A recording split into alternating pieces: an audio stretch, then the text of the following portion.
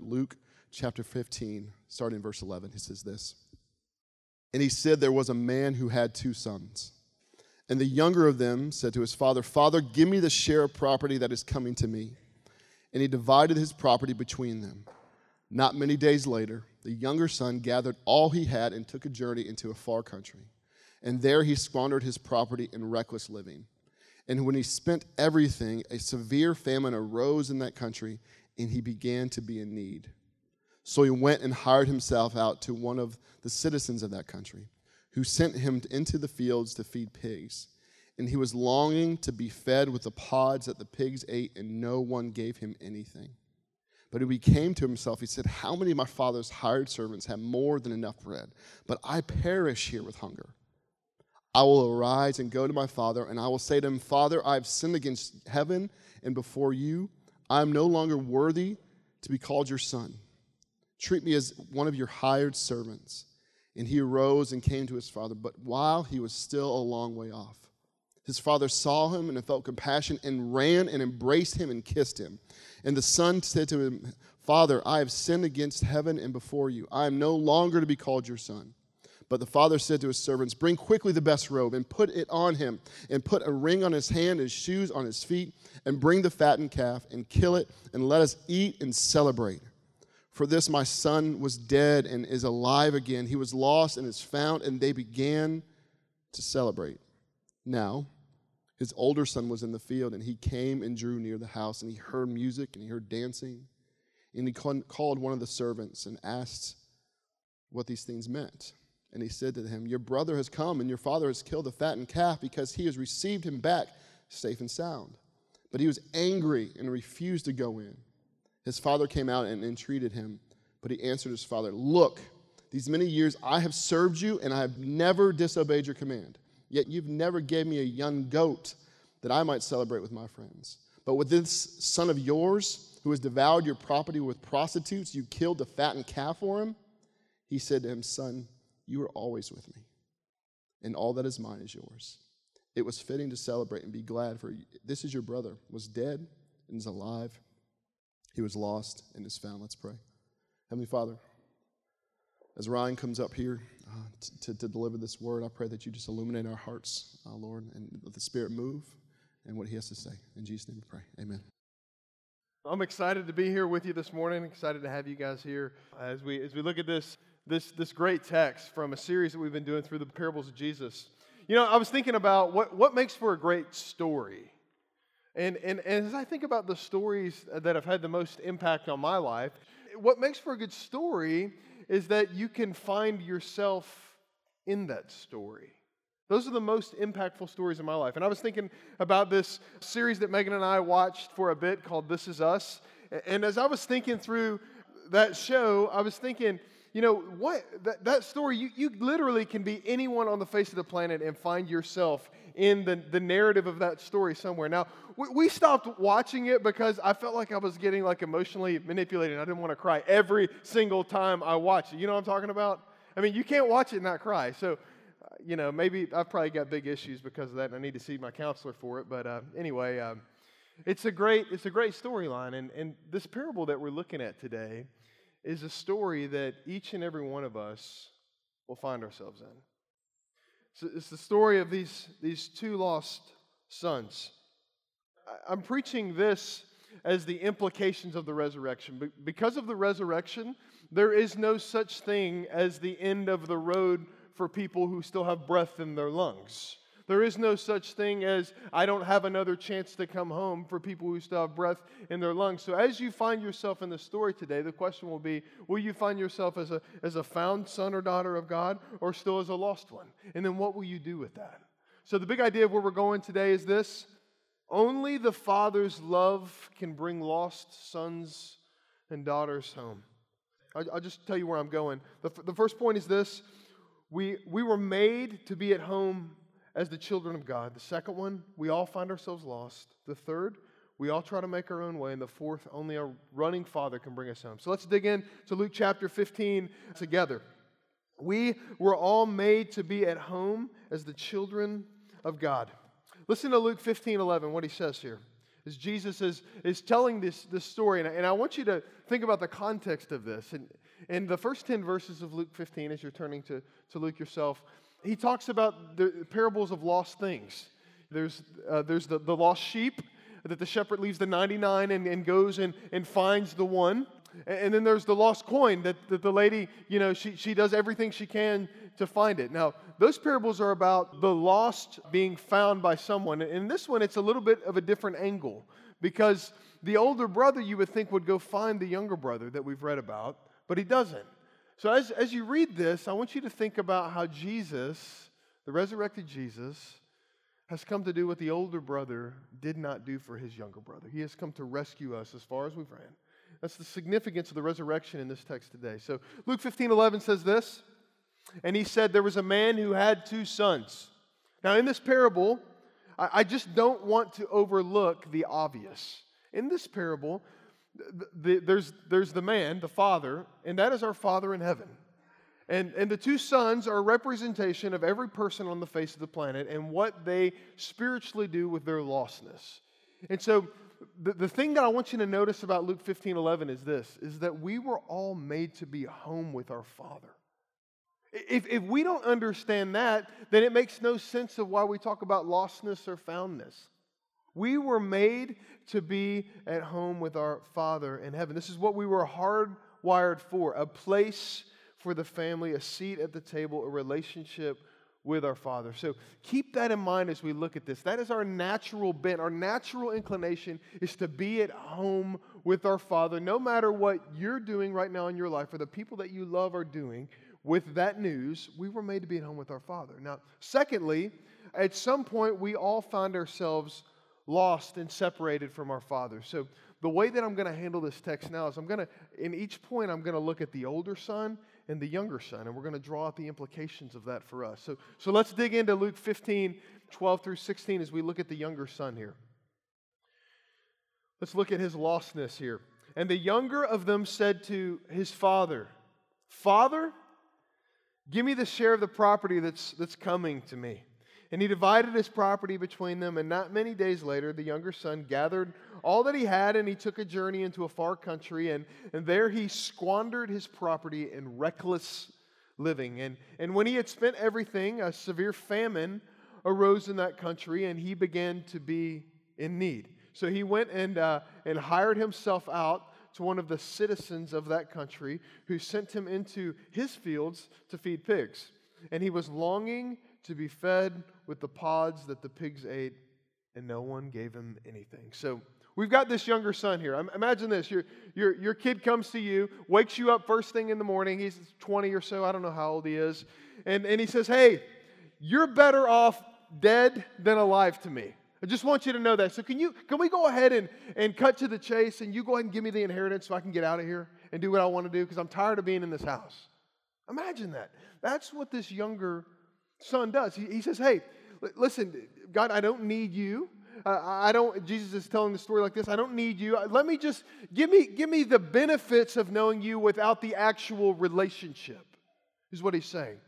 And so he takes the material possessions and he leaves, hoping to never look back again. And this younger son, he runs wild, absolutely wild for a while.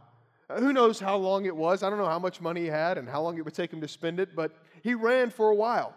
And notice what the father does here. We see, because we've read the whole story, that he desperately loves this son. And what's he do?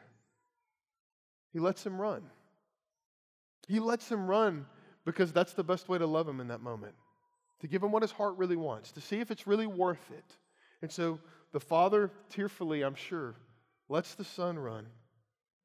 And one day the son wakes up and he finds himself dissatisfied with what his life has amounted to. He finds himself dissatisfied with the things that life has afforded him, with the experiences that he's had. And what we see is that his lack of money is only the tip of the iceberg. His lack of food, only the tip of the iceberg of his deeper spiritual issues. He's lost his identity. He's lost his dignity. He's lost his home. And it would seem like that this was rock bottom for this guy. But as we're going to read in a second, we see that it's really not rock bottom yet. He's still just trying to kind of tweak his life, to kind of get back home and get the benefits of the Father without really knowing the Father. Now, I want you to notice when the younger son finally realizes that he's lost. When does that point in the story come for him? It was when he finally saw the absence of love in his life. When he finally saw that he couldn't bolt on and pin on all of these different experiences and material possessions and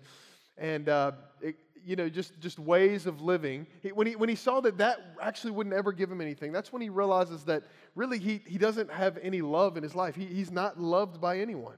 No one, for the first time in his life, no one was around him to show him love. Now, he didn't receive the love before, but no one was around him. And no one showed any interest in his life. He saw himself finally as he was. Guys, sometimes that is the most gracious thing that God can do to us. Amen? When He gives us what we really want. When He lets us run like that father did. Because when we get to the end of it, we see that we never wanted to be there in the first place. That we only thought we knew what we wanted.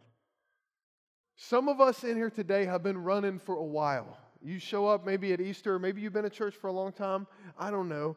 But when you finally get to the end of where you're going and you realize that it's never where you wanted to be, what will you do with that?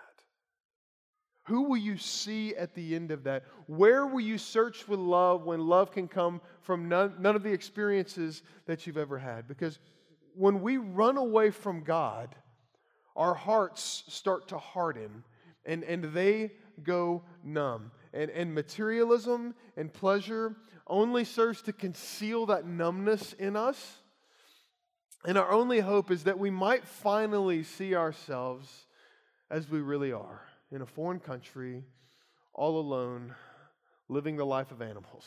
That's basically where this guy found himself.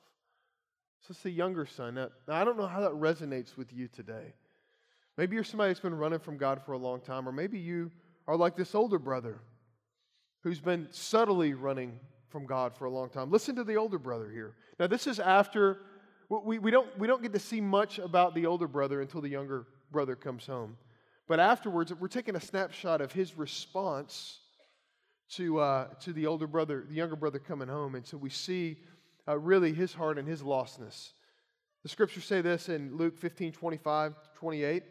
Now his older son was in the field, and as he came and drew near to the house, he heard music and he saw dancing, and he called one of the servants of his father, and he asked, "Hey man, what's going on here? I've never seen a party like this before. I didn't know Dad was capable of throwing such a shindig, all right?" And he says, "Man, you haven't heard? Your brother has come home, and your father has killed the fattened calf because he has received him back safe and sound." But the older son, listen to his response. He was angry and he refused to go in. Now, we don't get much about him until this point, but I want you to notice something about the older son. His lostness looks way different than the younger son's lostness. You know, what we see is that the older son, he hears the music, he smells the food, he sees the dancing, and all he can think about in his heart is what a waste of good resources on such a terrible guy. That's what's going on in his mind and his heart. And he's just thinking, my brother is so undeserving of this. Why would Dad even know who this kid is? And where the older brother finds himself at the appearance of grace is the key here. He finds himself full of resentment, bitterness that leads to isolation. He leads to finding himself in the field alone, unable to enter the party because of his pride. He hears a celebration, that there's no party within himself. There's no celebration within. And he hears the good news about grace, about this brother that came home, this person that was a terrible sinner who blew it big time. And he's repelled by it. Now, I know we can look at this guy and we can villainize this older brother, but we are far more like him than we ever dare to imagine. I call this the difference between Atlanta lostness and Vegas lostness, okay? Let me explain. The older brother, the younger brother. I used to live in Las Vegas for a couple years. Megan and I met there, and the thing that I loved about Las Vegas, exactly, see, is that people were lost and they knew it. They're like, yeah, I don't care anything about Jesus. I worked at a restaurant that had 200 employees, and I didn't know one other Christian. Now, so I was talking to a group of folks here in Atlanta when we first moved into town to get equipped to plant the church, and I was telling them about our story about being in Las Vegas, and they said, oh man, Las Vegas, Sin City, they really need churches there. And I don't know if this was the Spirit of God or my flesh, who knows, but I just said, yeah, the only place I know that needs churches more is Atlanta. And they're like, what? Whoa. Here's the difference though, right? I mean, in the South, we kind of button it up, and we know how to kind of go along to get along, and we just don't, for the most part, we don't talk as much about our sin. We run in our sin without running away, if that makes sense. We kind of run and we conceal and we hide. It's the general nature of typical Southerners that are accustomed to the church. But in Las Vegas, they just kind of let it all hang out and go for it. But I think that's kind of the difference in the older brother and the younger brother. And the question is, which one's lost? Both of them are. Both of them are. One of them's just lost and doesn't know it. He's not aware that he's lost. It's evident by this one indicator. And the indicator is this. At the appearance of endless grace and mercy, he is disgusted with his father and with his brother. So the question for us is this. Where do we lean more, with the older brother or the younger brother? The question for us is this, is when we see a situation where someone that, man, really doesn't deserve it, when they meet grace, how do we respond? Are we inside with the father celebrating over this one lost son who's come home? Or are we like, wow, let's see if it sticks. You know what I'm talking about. But God's heart is that we would celebrate grace extravagantly. This is why Easter is such a big deal, because the resurrection of Jesus makes grace possible. What are we going to do with the grace of God? The older brother was lost even though he was at home. He never entered into, at least in the story, the joy of his father. Maybe you struggle more with this than you do running away. Because, even as Christians, we still have those tendencies buried within us. Either we're going to run and sin boldly, like Martin Luther said. He said, hey, if you're going to sin, sin boldly. Just go for it, Don't mess around with sin. Just go for it if you're going to do it. Or are we going to stay home in sin and hide it? Because in this story, there's no hope for the older brother because he's not willing to acknowledge his lostness. And for you, if you struggle with this older brother tendency, kind of an application for you might be this. To ask yourself the question, when is the last time that I just rested in God's grace? I just let God love me. Sometimes that's the hardest thing to do. Is to not look at everything that you've done and pull out your list of things of why God should love you, but you just let yourself be loved. And you see that Father is running after you. So let's keep going here. Number 3, we all try to make our own way back to the Father. We all try to make our own way back. So let's look at the younger son real quick. This is why I said I don't think he hit rock bottom when he was in the pigsty, because he's still kind of scheming to get Dad to love him again and to get the benefits of Dad's love. Listen to what he says. He says, but when he came to himself, he was in the pigsty in a foreign land. We don't know where it was, but it was far away. He said, how many of my father's servants have more than enough bread? They've got the resources. But I perish here with hunger. He gets this idea, the light bulb moment.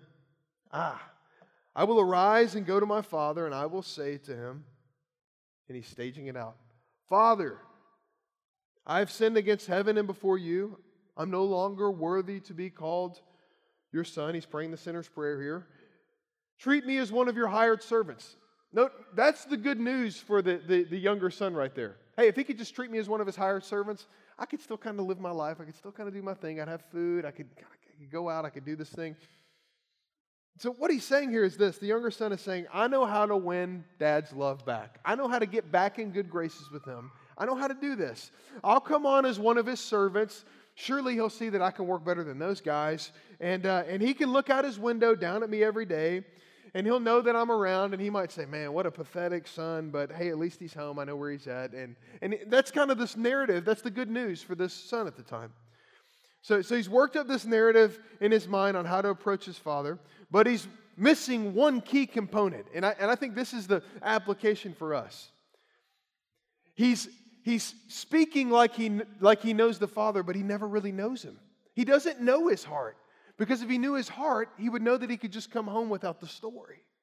He would know that God would have enough grace for him to receive him back unconditionally. And so he's working it up. He's saying, I know how to get Dad to love me. I'll just come back home and I'll serve him. I'll work myself as much as I can. I'll pay my dues. I'll take my licks, and just maybe I'll squeeze myself into eternity in heaven. How many of us live that way? How many of us live that way? Like we're just going to sneak into heaven. If we just get there, that'll be good enough for us. And when we meet Jesus on the day of judgment, and he says, why should I let you into my Father's kingdom? And we'll say, well, you remember that guy I helped out, and how many times I went to church, and you should see my giving. It was pretty legit. And we'll say these things, but that's not what he's looking for.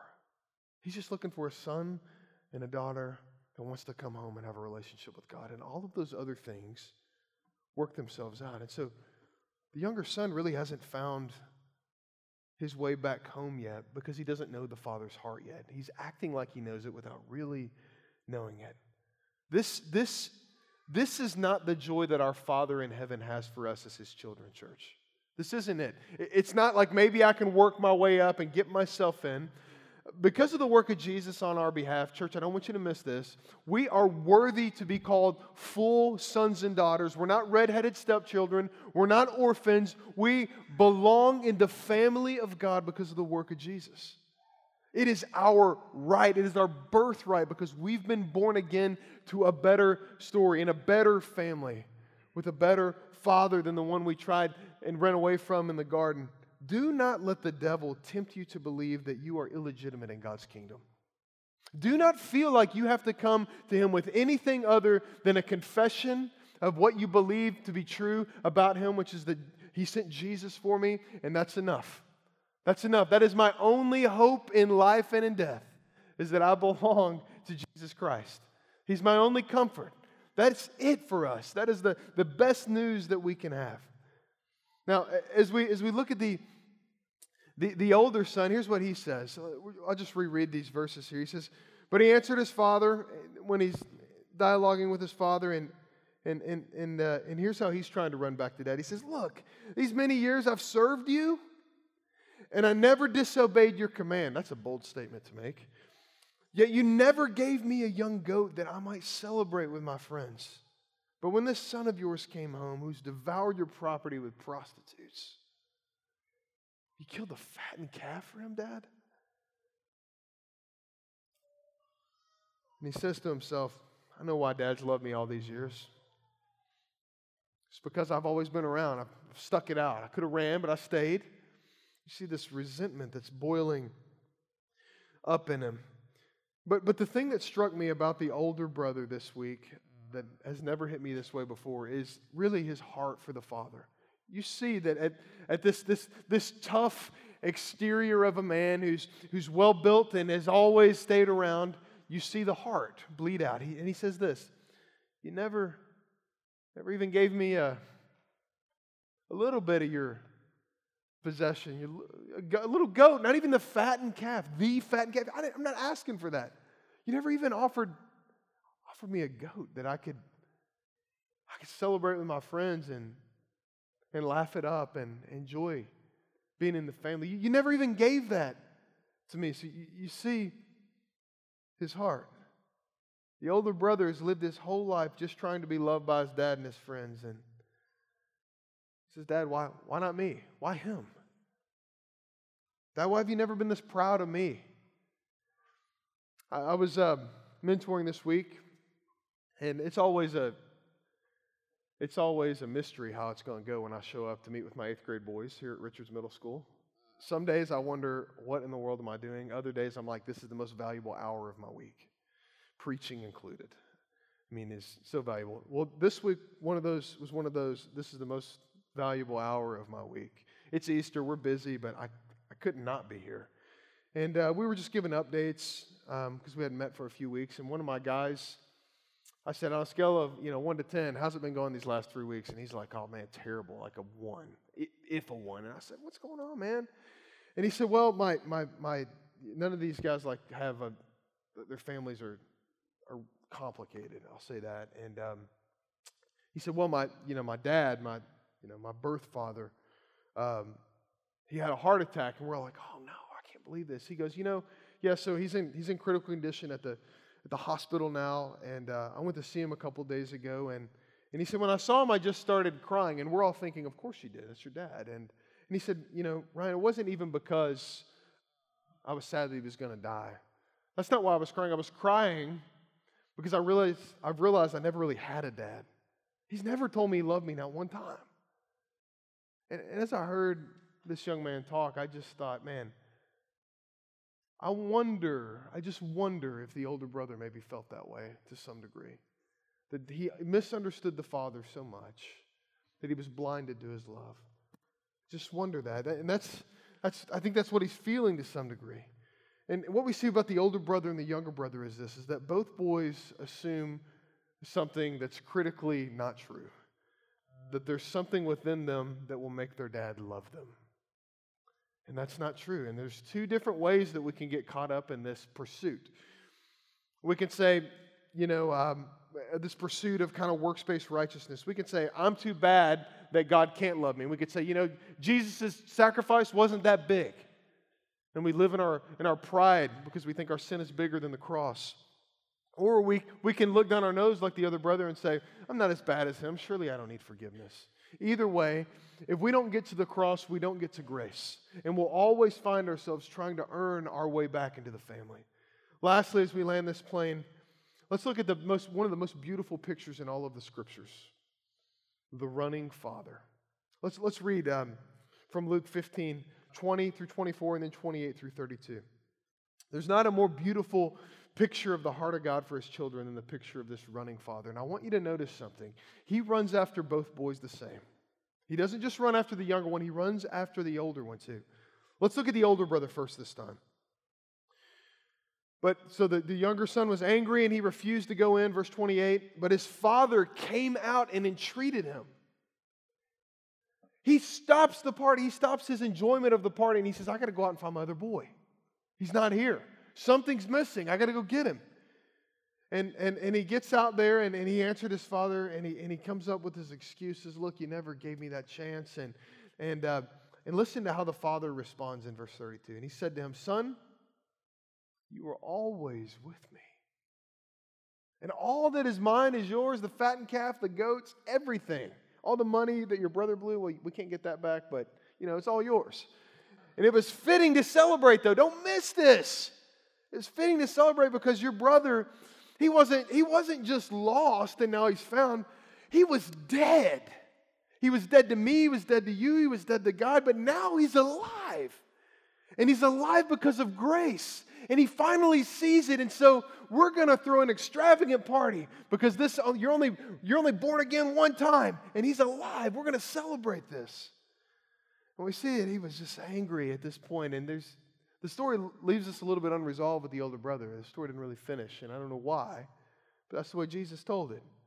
But he runs out and he chases him. And he says something to his older boy there that every person that comes to church a lot needs to remember. And it's this. Son, you're always with me and all that is mine is yours. If you catch yourself in these moments where you are repelled by grace, thinking, God, you can't forgive them. Look, they haven't done anything to earn it. And it's subtle with us, right? We're not verbal about that. We just think it and we compare. We're leaning into that older brother mentality. The best litmus test is what do we do when we see real grace? How does our heart respond to that? Now, here's the thing. The older brother, as I said earlier, should have went and looked for his younger brother. That was his role in the family. He was a protector. He should have done that. That should have been his role. And he doesn't because why? So fixated on himself. The beauty of this story is that Jesus is the true elder brother.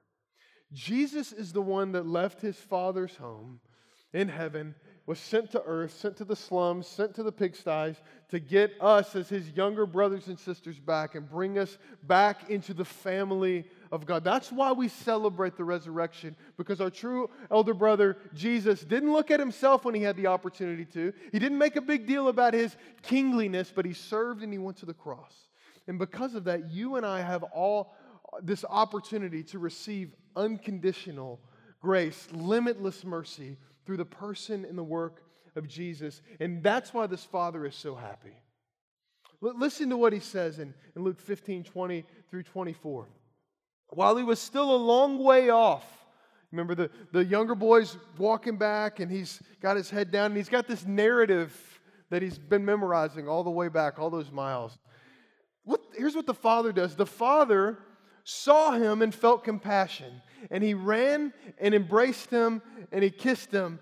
And the son said, Father, I have sinned against heaven and before you, and I'm no longer worthy to be called your son. But the father said to his servant, hey, bring quickly the best robe, put it on him. We got to clothe this boy. He's looking ratty. He's got shabby clothes on. Get the ring, it's got the family crest on it. Put it on him. He needs to remember he's still part of this family. Reinstall him as a son. He's back. And I want you to do something else, he says. You know that calf that we've been fattening up? Its whole purpose is to sit in the barn and to just eat. And then, one day we said, when the celebration is good enough, we'll slaughter that thing and we'll have the best T-bones known to man. You know that? You know that calf? Well, this is the day, because he was dead and now he's alive. He was lost and now he's found. And isn't that a picture of Jesus for us? God gave his very best so that we could celebrate his heart, celebrate his grace. And I want you to notice something different about this story. In this moment when the son comes back and he sees the father, and the father who's this dignified man, he's very wealthy. He's very respectable. He does one of the least respectable things he can do. He hikes up his toga and he makes a beeline for his son, because every day since the son left, he's been doing his work around his own palace, his own kingdom. And he's been looking up at the horizon as he's outside, just wondering, maybe my son will come home one day. Maybe he'll come home. And he's waiting for him. He's waiting for him to come back, because he can't wait for him to come back. Because he knows when he comes back, he's going to come back a changed man, because he realizes what he's got with his father. And when he comes back, the son, he's got that rehearsed speech, and it starts out the same. He says, Father, I've sinned against heaven, and before you, I'm no longer worthy to be called your son. But notice what he leaves off at the embrace of his father. He doesn't say, treat me as one of your hired servants, because the embrace of the father, the ring and the robe and the party, he knows he's not a servant. He knows he's royalty. He's got a seat at the king's table. He's not a hired servant. At that moment, I think that's when the younger son is converted. I think that's when he really gets the father's heart, when he sees him run after him. If you're in here today and you've had any other experience with God, I'm here to tell you that you probably haven't met Jesus. Because Jesus is the Lamb who was for sinners slain, like me and you, so that we can celebrate the goodness of God for all of our lives, lavishly. We go over the top because Jesus is so good. His mercy is limitless, and His grace knows no end. It is unconditional for you and for I. Both boys thought that they knew how to make the Father love them, and yet the Father, in effect, comes to both boys and says this: no matter how far you've run away, you can't outrun my love. No matter how much you try to stay, that's not going to earn my love. It's my love that keeps you from running. It's my love that keeps you in the family. We can only be brought back to the Father through the love of Jesus. Only the Father's love can bring lost sons home. And we celebrate that today. So let's pray. Father, I'm thankful that In this parable, Jesus portrays you as a bit undignified, that your love is a bit reckless, it seems, that you stop at nothing to bring us back home. And that is why Easter is such a big deal, because you sent your best to save us from our worst. And we celebrate that today, God. We celebrate that. And I pray, Lord, for those that are in this room, that if they haven't met the real Jesus who was sent from the Father's heart, that maybe that moment might be today. No matter how far they've run or how much they've tried to stay, that they would meet grace and welcome it. We pray that in Jesus' name. Amen.